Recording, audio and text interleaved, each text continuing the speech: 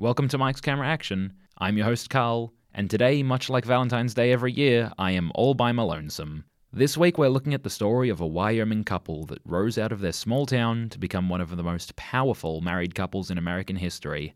It's the story of a young man down on his luck, turning his life around for the woman he loves. It's the story of a man with a weakened heart, who despite his political affiliations chose to support his daughter unconditionally when she came out as a lesbian.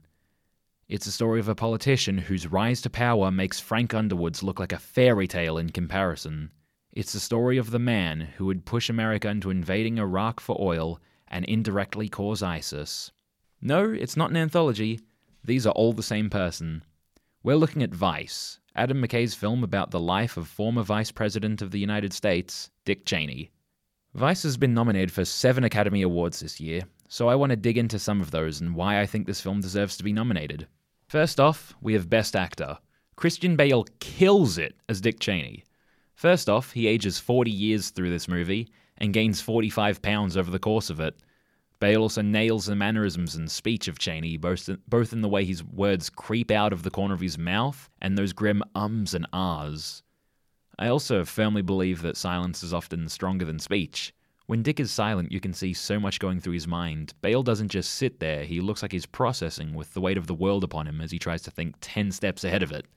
One of my favourite scenes in this film takes place in Cheney's bathroom as he contemplates the position of George W. Bush's running mate.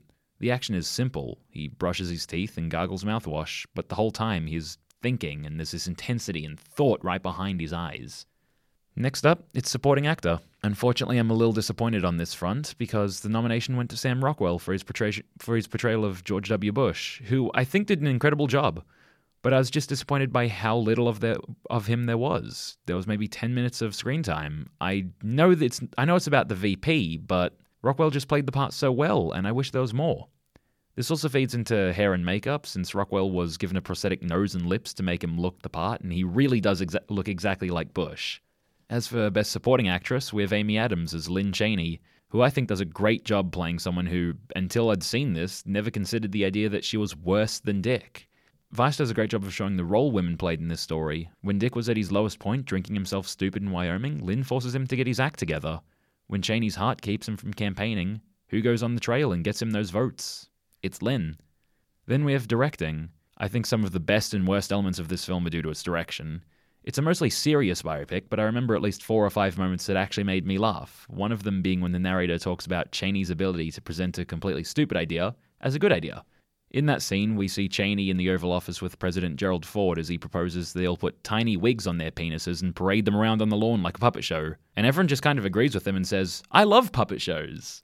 Another was after Cheney steps away from politics. We get the typical based on a true story ending, with a montage, swelling music, and text popping up on screen telling us that he would later go on to become CEO of Halliburton, spend all his time with his family in Virginia, always put his youngest daughter first, breed award-winning golden retrievers, never step foot in the public eye or politics ever again.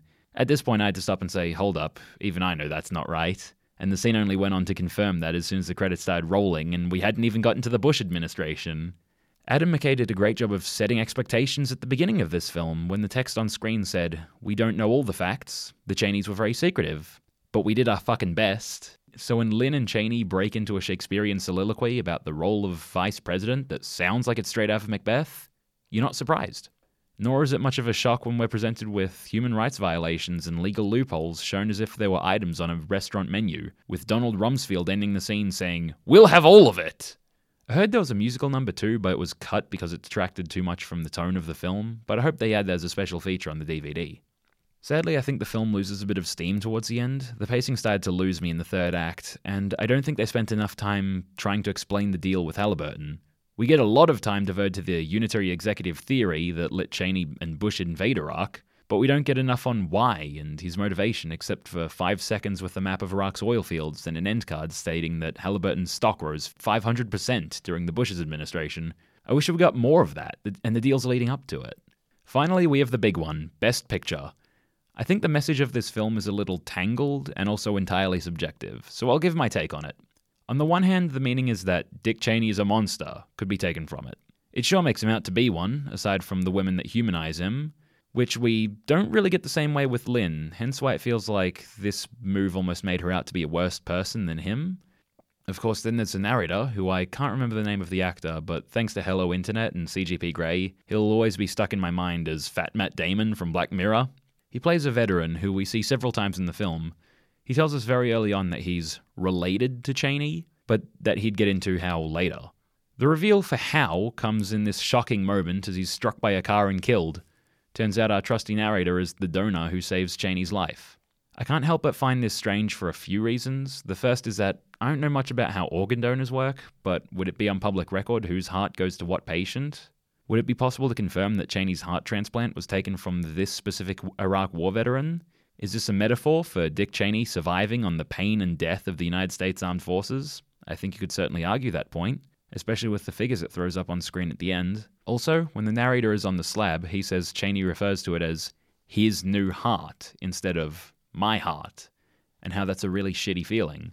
I wonder how personal the donor process is, because I think if I never knew the donor, was never told their name, or met their family, while very thankful for it, I mean this is literally life or death we're talking about, but I think I might refer to it the same way. I think the most important message of this film is in its final act. It's not about Cheney, it's about America now. The context of a film is everything to do with it, and in the wake of political scandals and abuses of executive power, Vice is a film about the people who practically wrote the book on abusing executive authority. Cheney and Rumsfeld have those ever-important lines. If the president does it, it's not illegal. And the United States can't torture people, so if the US does it, it's not torture. Cheney stacks the deck so hard in his favor, even treating George W. Bush's most trusted as potential enemies. He puts his people in every position, ensuring that not only is he in the room where it happens, he's in every room where anything happens. Stick around for the mid-credits scene. Here we have a great scene showing how Trump supporters aren't in his field because they love and support Trump, but because they hate what they perceive to be libtards, and he's just the one sticking it to them. Do I think Vice is a flawless film? No.